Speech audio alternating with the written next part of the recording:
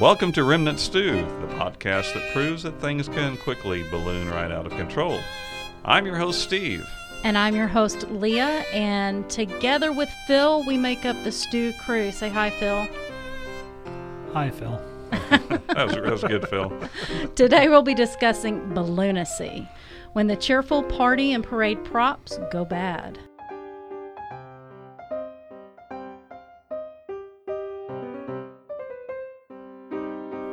If you have an appetite for intriguing and bizarre true stories, then pull up a chair and grab a spoon for a curious helping of Remnant Stew.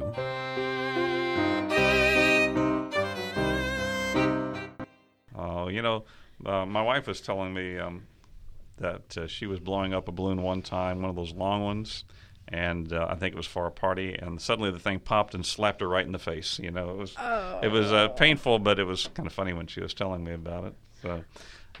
They can be tricky, those balloons, can't they? I don't know that I've ever had any balloon incidents. Knock on wood, it could always happen.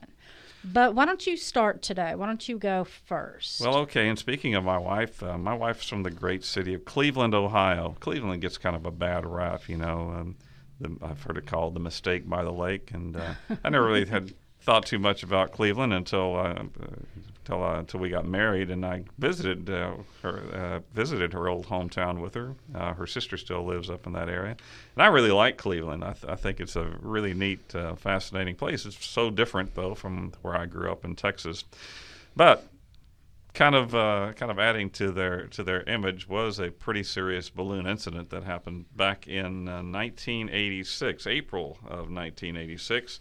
It was something that was supposed to be a great thing called Balloon Fest of '86, and the thing is that there's a big scheme that was actually sponsored by the United Way. It was a fundraising effort, and they filled 1.5 million helium balloons and caught them all on this huge net right over the main public square in downtown Cleveland, and then they were going to release them. It was going to be a big aha moment, when all the balloons got released.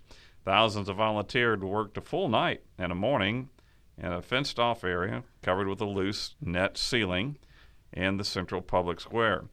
Before the big ta-da, the scene had evolved to look like some kind of a writhing, oversized ball pit monster. You've seen some pictures of it. There's actually, if you go to YouTube and just type in Balloon Fest '86, the pictures look like something that's from an animated series, but actually it was real. Suddenly the weather started turning bad on them, and so they had to make a decision. Do we hold off and let the weather go by? But no, they said let her rip, open them up that, and so the balloons were released. That is a pretty popular thing to do a balloon release. Right. Not always such a good thing, though. No, and I think it used to be more popular than it is these days. I can remember, as a kid watching football games, and they would always do a big balloon release before. Well, anyway, for a while it was really an incredible display. There was a photographer named Tom Sheridan, and he captured the event on film. And the images are really unbelievable, and I like the article that I'm looking here. It comes from Gizmodo, I believe, and the writer described it as somehow equal parts genuinely heart-filling expressions of wonder, horror film urban infestation, and terrifying unidentified civic explosion. Then the asteroid field of airborne debris clouded the sky. They shut down a runway at Cleveland's Hopkins Airport. They interrupted Coast Guard's attempts to rescue a pair of fishermen. They also spooked some prize-winning horses so badly that they injured themselves. They generally made a mess of things, but just huge amounts of balloons as they came settling in the land and on Lake Erie, just outside of Cleveland. And so it was made a big mess. It seemed like a good idea at the time, but didn't work out too well. A good idea gone bad. Yeah, exactly. And when I was researching, I came across a story as well, and I have a little bit more information on the two fishermen. Yeah. So the day before the balloon launch, and we have a picture of this. It's crazy. Well, not of the fishermen, but the day before the balloon launch, 2 fishermen went out to Lake Erie and failed to make it back. Their boat was found, anchored and otherwise fine on the lake, but the men were nowhere to be found. The Coast Guard speculated that the boat had maybe capsized temporarily, tossing the pair from the boat into the water. There was a 3-day search for the men, but they were not found. One of the problems with the search was that balloons had landed on the water, and Thousands of them. We have a picture of that, and We'll trying put it to on our website. find a bobbing head among all of those balloons floating on the water, it just absolutely impossible. It looks like a park full of balloons as That- far as you can see. And so one of the men's widows actually sued the United Way and others for $3.2 million. The men's bodies washed up on shore a couple of weeks later. Yeah, kind of had a sad sad ending there for sure for those families.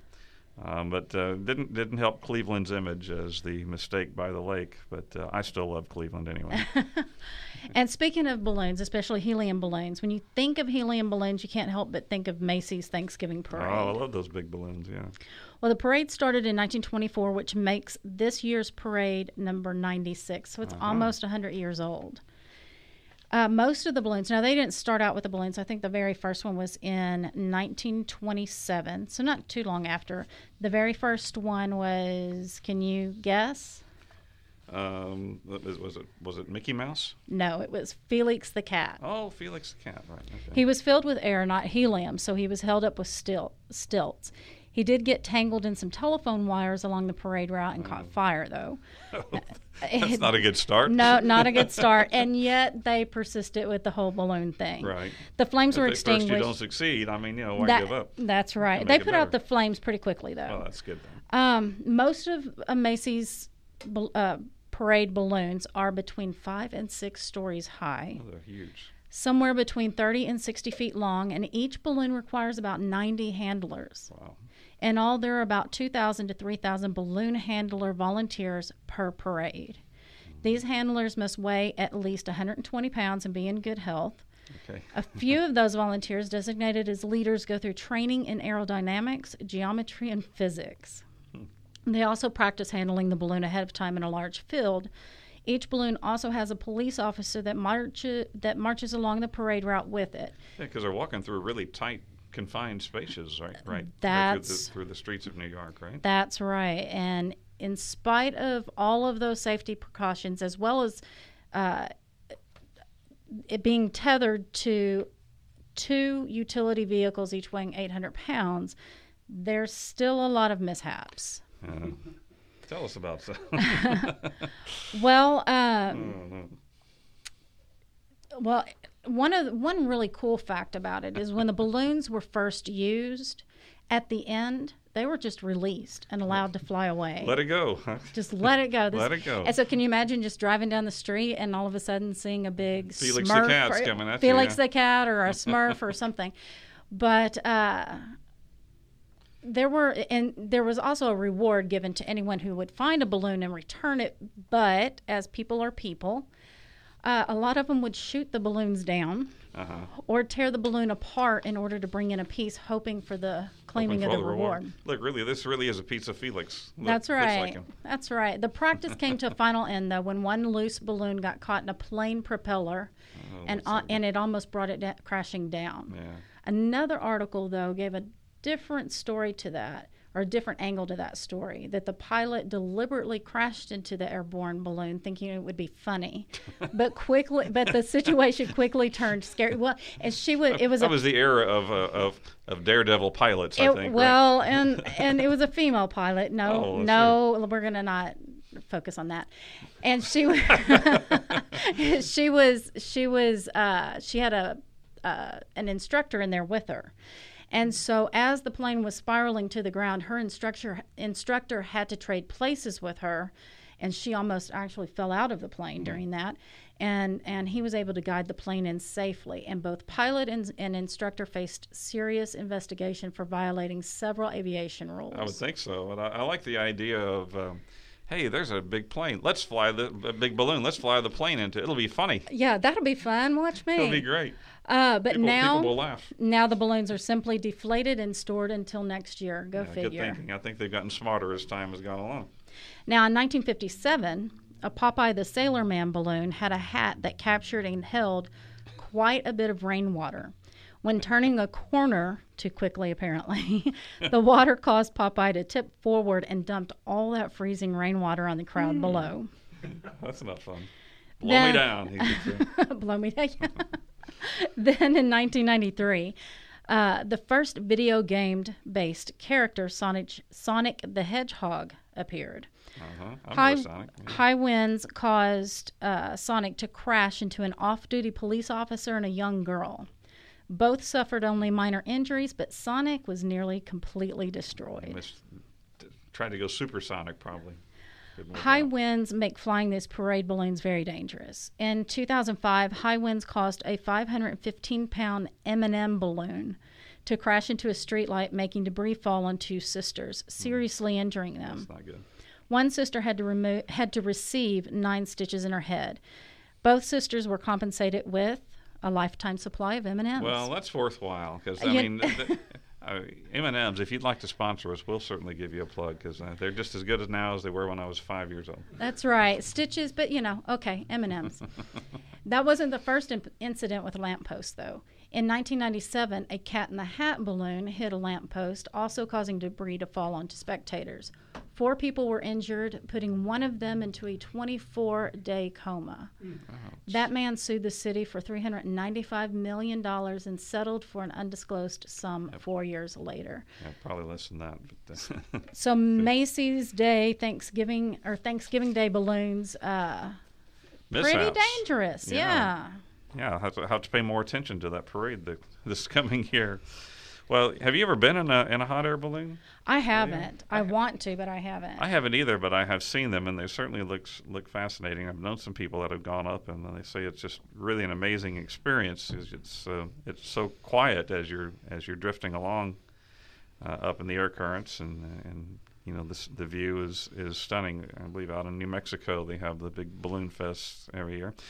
But kind of got me interested in some of the origins of balloon flight. In fact, the first beings to ever embark on a hot air balloon ride were not humans. Did you know that?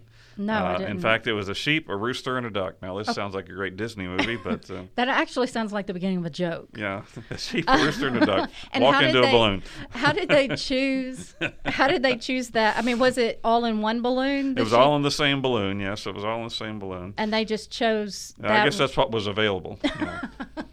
Here, let's just stick these in here. Now, much of the early history of ballooning takes place in France. In fact, there were 2 brothers, Joseph Michel and Jacques Montgolfier, developed a hot air balloon in Annonay, France, and they demonstrated it publicly on September 19, 1783, for King Louis XVI and his wife Marie Antoinette at Versailles. I understand they served cake for all the visitors. I don't know. And I assume this was when she still had her head. Yeah, she still had her head by at that time.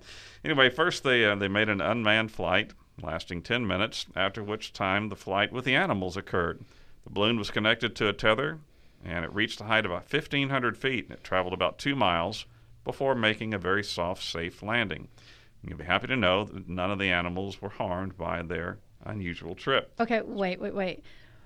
Sheep, rooster, and a duck. Right. I think the sheep is kind of, the rooster and the duck, they could at least fly a little bit if something went awry. Flap their wings a bit, yeah. But the sheep was just, he was at the mercy of whatever happened. Yeah, let's put the sheep in there. That's I grew up raising sheep, and they're kind of docile, but they made their trip pretty well. Now, 3 months later, the first flight with human passengers was made. Actually, it was November 21st, 1783. Now, King Louis XVI, he had originally decreed that condemned criminals would be the first test pilots. But there were 2 Frenchmen that wanted that honor for themselves, Jean-François Pilatre de Rosière, along with Marquis François de Arlendas. I'm Now, probably now messing did up you? those Yeah, I French. was going to say, did you look up these pronunciations? I did not. I did not. Well, anyway, these two gentlemen petitioned successfully for the honor, and they were the first manned balloon flight, and that was in 1783, November 21st, 1783, in France. About 11 years later, the French were involved in a conflict along the border with France and Belgium called the Battle of Fleurus. And somebody had the bright idea, one of the Frenchmen, why don't we use one of these nifty hot air balloons as an observation platform to spy out the battlefield and see what our enemies are doing. And so they did. That was the first time that it was in 1794 that a hot air balloon had been used in battle. Hot air balloons rides today almost always end with a glass of champagne or two. Most people might just think that's a nice way of rounding out a special event, but really that tradition also goes back to those early times in France, as more and more French noblemen took to the opportunity to take to the skies in a balloon, but often they landed in farmers' fields, and the farmers weren't too happy to have some of their crops messed up by these balloons landing. And so the noblemen always carried along some champagne with them to offer to the farmers to help soften their mood a little bit about having to put up with this balloon in their field. That is probably the most French thing I could think of. Yes, I'm trespassing. Sorry, you're angry. Let's have some champagne. That's right. Oh, okay. That makes everything better. Why not? Yes. Well, you might think that was the most French thing that you've ever thought of, but I think this next one is even more French than that. Because there was actually once a duel fought in France from balloons.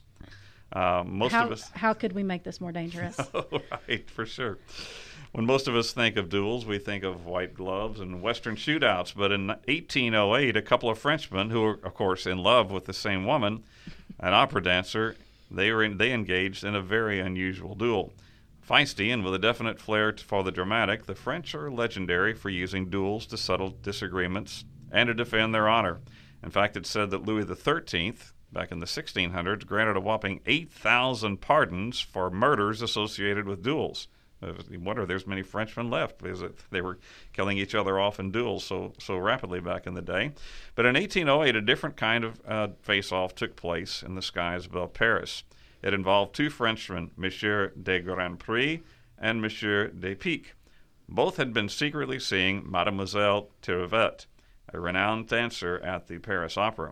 It was decided that the winner of the duel would win her dainty manicured hand, or more eloquently put, Mademoiselle Tirevette would bestow her smiles on the survivor. The contest was to take place 2,000 feet in the air, with each man firing a blunderbuss at the other man's balloon. Yes, that's right. The men weren't going to aim at each other. They were trying to shoot down much larger targets, each other's balloon. Apparently, the arrogant Frenchman believed that a traditional showdown would be, well, too commonplace and unimaginative. How much more intriguing, they reasoned, to turn their testosterone-fueled battle into a mid-air dogfight. Love this. This article comes to us from something called the Vintage News. On the morning of May 3rd, 1808, in Paris's Tuileries Gardens, the two men climbed into their identical hot air balloon baskets. Each was allowed a shotgun and a co-pilot. This is where it really gets interesting, a co-pilot to help him operate the balloon, which means, incredibly, that each man's respective sidekick fully expected to die if his guy had a lousy aim. You just have to take a moment to appreciate how much effort went into this act of stupidity. How did you talk somebody into this? If we win, it'll be great. This is unbelievable that somebody would go to that much trouble just to kill each other. And take along a friend.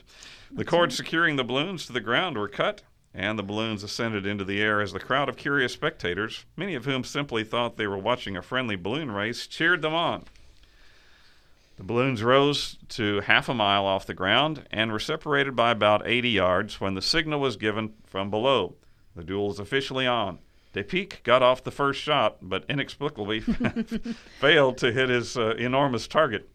It would be funny if the results weren't so tragic. Grandpré then returned fire, faring much better. He hit his mark, collapsing DePee's balloon, which descended earthward with, and this is a quote from the original witnesses, fearful rapidity, sending both he and his faithful yet ill-fated co-pilot to their untimely deaths. No, it wasn't pretty. When the balloon hit the ground, they were, as one observer somewhat indelicately described it, dashed to pieces on a housetop. That didn't work out too well for him and his co-pilot. On the other hand, Grand Prix celebrated with his gutsy, though not particularly hard-fought, victory by sending the hot air balloon soaring even higher into the clouds before returning safely to Earth with his trusty co-pilot, presumably to claim his prize, the lovely Mademoiselle Trevette. So there you go. Don't just have any. If you're going to have a duel, really have a spectacular one, not just ordinary, commonplace. That needs to be an opera. I would go see that. And maybe Madame Trevette could act it out, in fact. And then she runs off with someone else. Right, that's right. Runs off with the co-pilot. The co-pilot. Well, now the whole idea of ballooning and the military we mentioned earlier came to the United States during the Civil War. And in fact, President Lincoln utilized balloons in the Union effort in the Civil War, and it all became because of a demonstration by a fellow named Thaddeus Lowe in July 1861. By the way, this comes to us from airandspace.science.edu. Thaddeus Lowe offered a demonstration to President Lincoln and Union Army generals concerning the potential of using hot air balloons for military observation. Lincoln was so impressed with the demonstration that he appointed Lowe as chief aeronaut of the Union Army Balloon Corps. That would probably had to think of a name for that, in 1861. Chief aeronaut. That's a title. That is that. Absolutely. Right. Good On title. June 1st, 1862, Lowe floated above a fierce Civil War battle with a silk hydrogen balloon. From the wicker basket dangling 1,000 feet above ground, he telegraphed a message to Northern generals on the ground. Union troops were finally driving back the Confederate forces.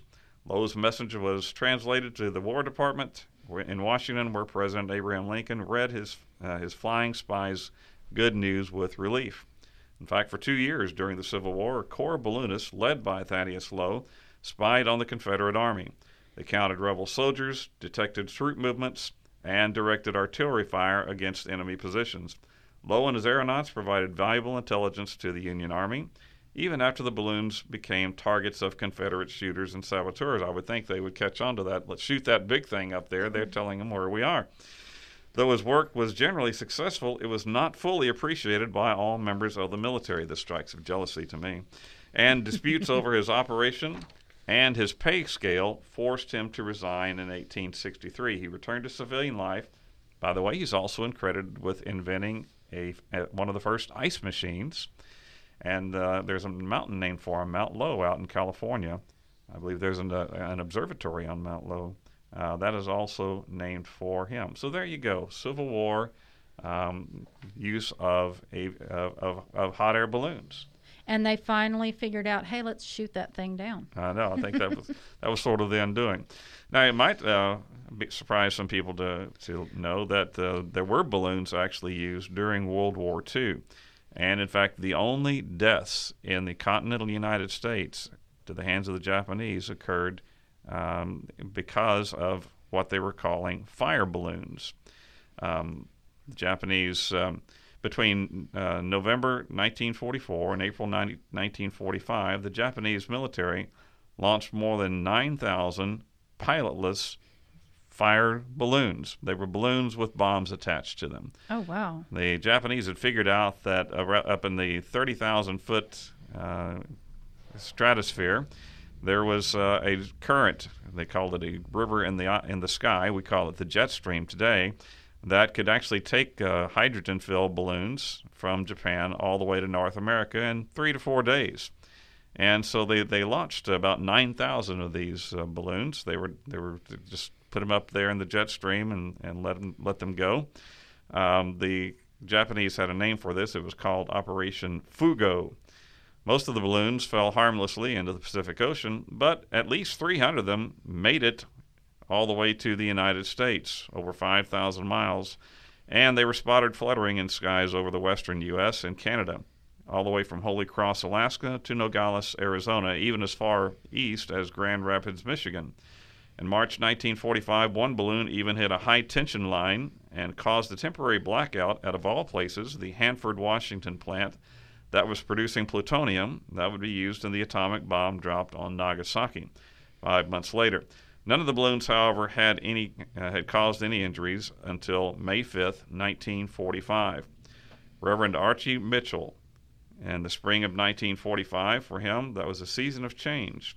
Not only were the minister and his wife, Elsie, expecting their first child, but he had also accepted a new post as a pastor at the Christian and Missionary Alliance Church in the sleepy little logging town of Bly, Oregon.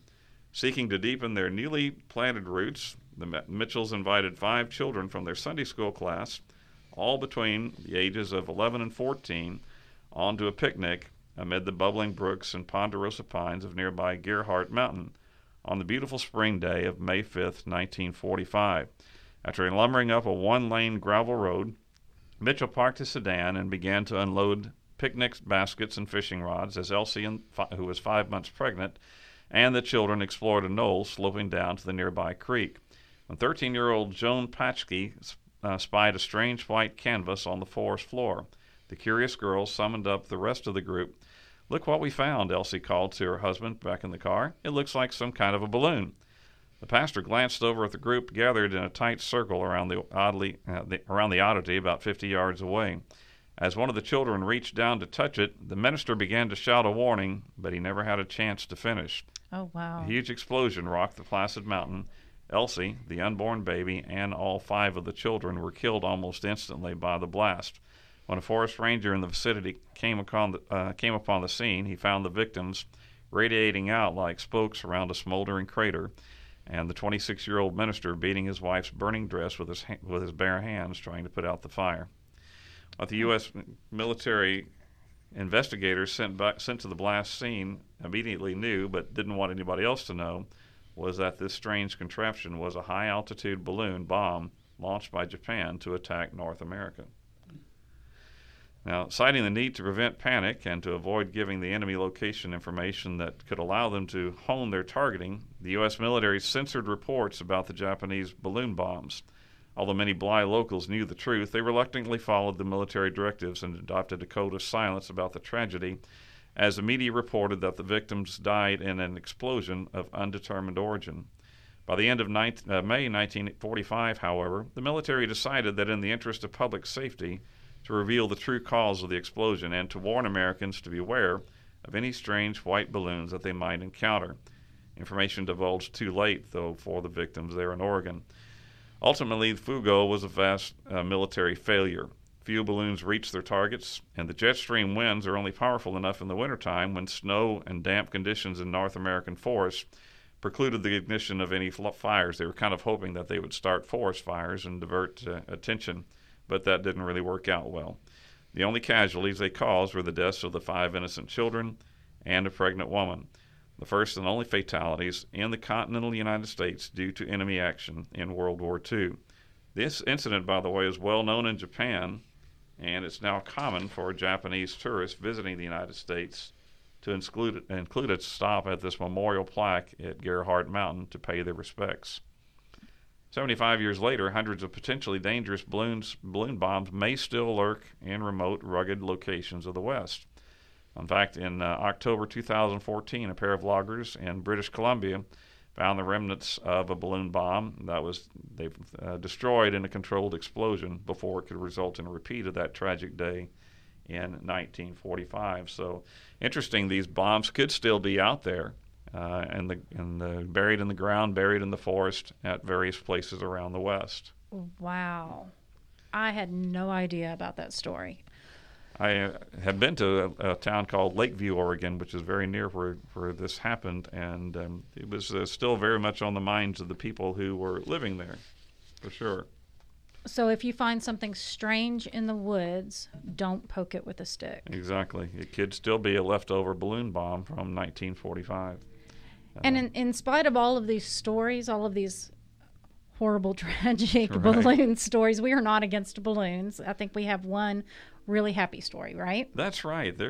We can't end on such a sad note as that. We have a great story that comes to us out of the United Kingdom that is about really quite an amazing coincidence occurring. Or a series of coincidences involving a balloon. So let's get right to that. In 2001, a 10-year-old girl named Laura Buxton, she released a Mylar balloon from Staffordshire, England. The balloon had been a decoration at her grandparents' 50th anniversary celebration. At her grandfather's suggestion, Laura attached her name and address to the balloon in hopes that whoever finds the balloon would write to her and they could become pen pals. The balloon drifted for several days and 140 miles before finally coming to rest in the town of Milton Lilliborn near Marlborough, and in the yard of, guess what? Another 10-year-old girl who was also named Laura Buxton. That's crazy. That is crazy. That's crazy.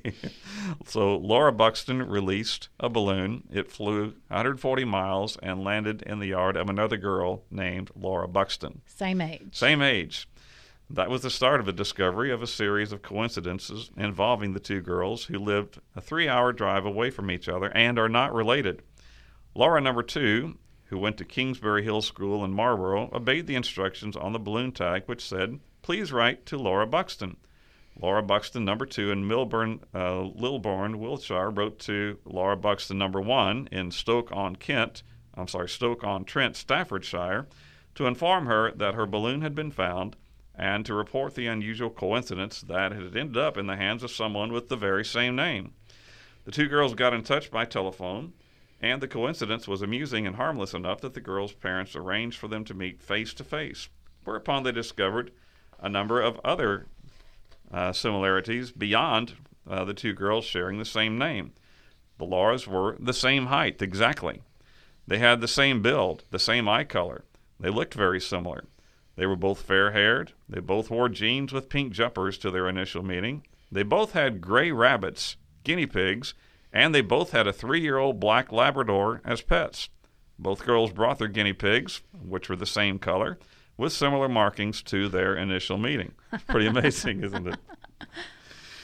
In 2010, when the girls were in college, the first Laura's mother stated in an interview, "Laura Buxton that released the balloon is my daughter, and she's now 19 years old. The girls are still very good friends. They meet up as often and when time and commitments allow them. In fact, they are meeting again before they both go back to university." And the mother states, "We have no idea why this happened, but it did, and out of it has come a wonderful friendship." That sounds like an episode of The Twilight Zone. Yeah, it's really pretty funny. Laura Buxton releases a balloon. It travels 140 miles, and another girl with the exact same name, same age, very, very similar looking, finds the balloon. That's amazing. That's a nice story to end on. That is a very nice story to end on. So now that we have ended, it is time for the trivia challenge. Dun, dun, dun, dun. Number 1, like and follow our Facebook page at Remnant Stew Podcast. Number 2, like and share this episode post. 3, put your answer to the trivia challenge question in the comments of that post. And the first person to do that will What are they going to do? What's going to happen? They will be the winner. Woohoo! We love winners. And will receive accolades. And who can beat that? This one's pretty easy. You could easily Google it. What balloon-related event that actually turned out to be a hoax had everyone glued to their TV sets in October of 2009? Oh, that's such a good question. So again, put that in. If you know the answer, put that in the comment section of this balloon episode post on our Facebook page. Very good. Very good. Well, and also before you go, please hit the subscribe button so you won't miss any new stew. Maybe take a time to give us a review on iTunes. Oh, we love those reviews, don't we? Share us with your friends, your family, your tax assessor, your healthcare professional. And remember, whatever you do, wherever you go, and whomever you meet, choose to be kind. And always stay curious. Until next time.